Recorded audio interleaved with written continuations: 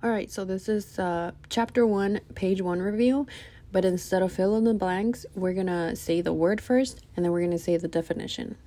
Number 1, sample.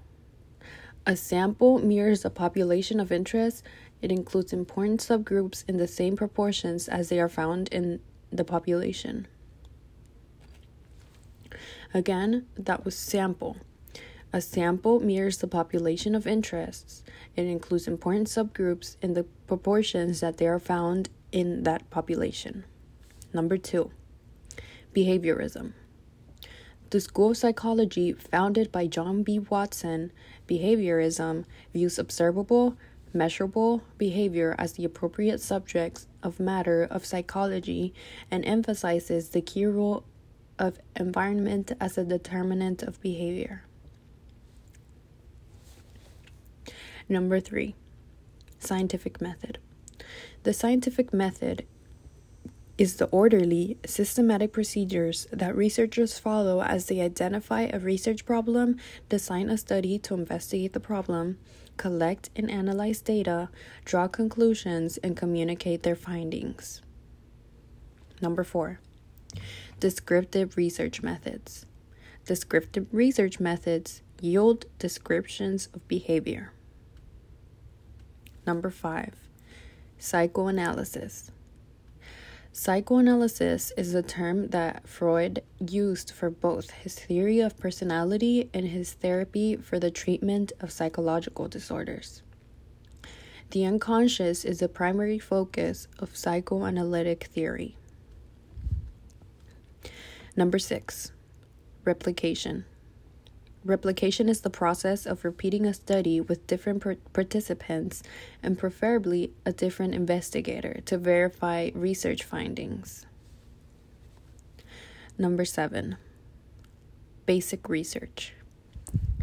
Basic research is conducted to seek new knowledge and explore and advance general scientific understanding. Again, basic research is conducted to seek new knowledge and explore and advance general scientific understanding. Number 8, theory. A theory is a general principle or set of principles proposed to explain how a number of separate facts are related.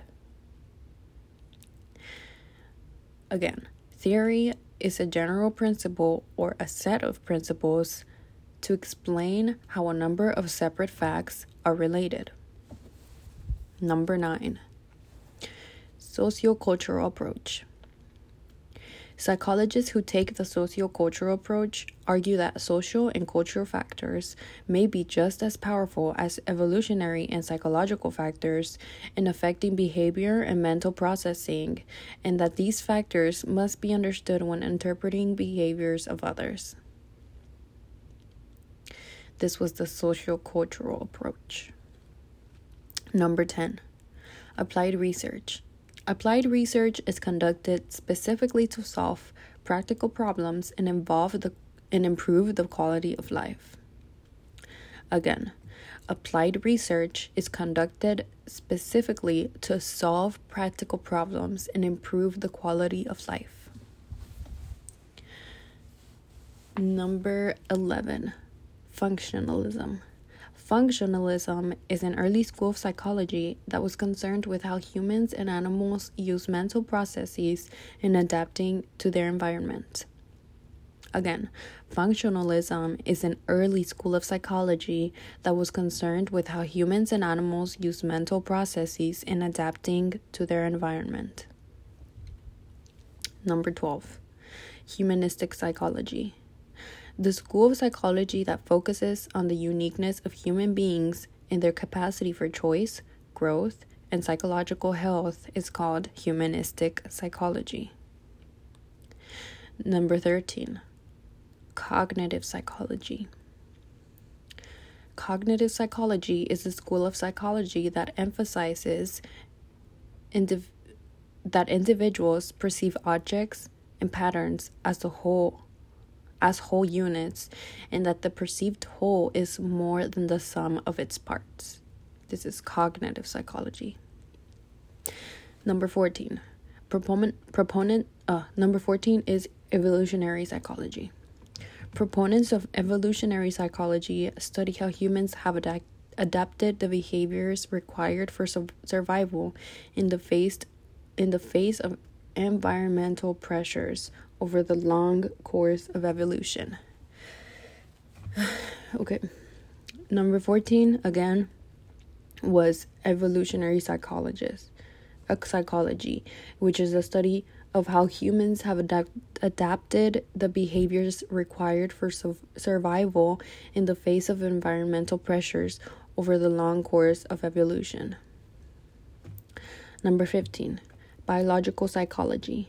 Biological psychology is a school of psychology that looks for links between specific behaviors and equally specific psychological processes that often help explain individual differences.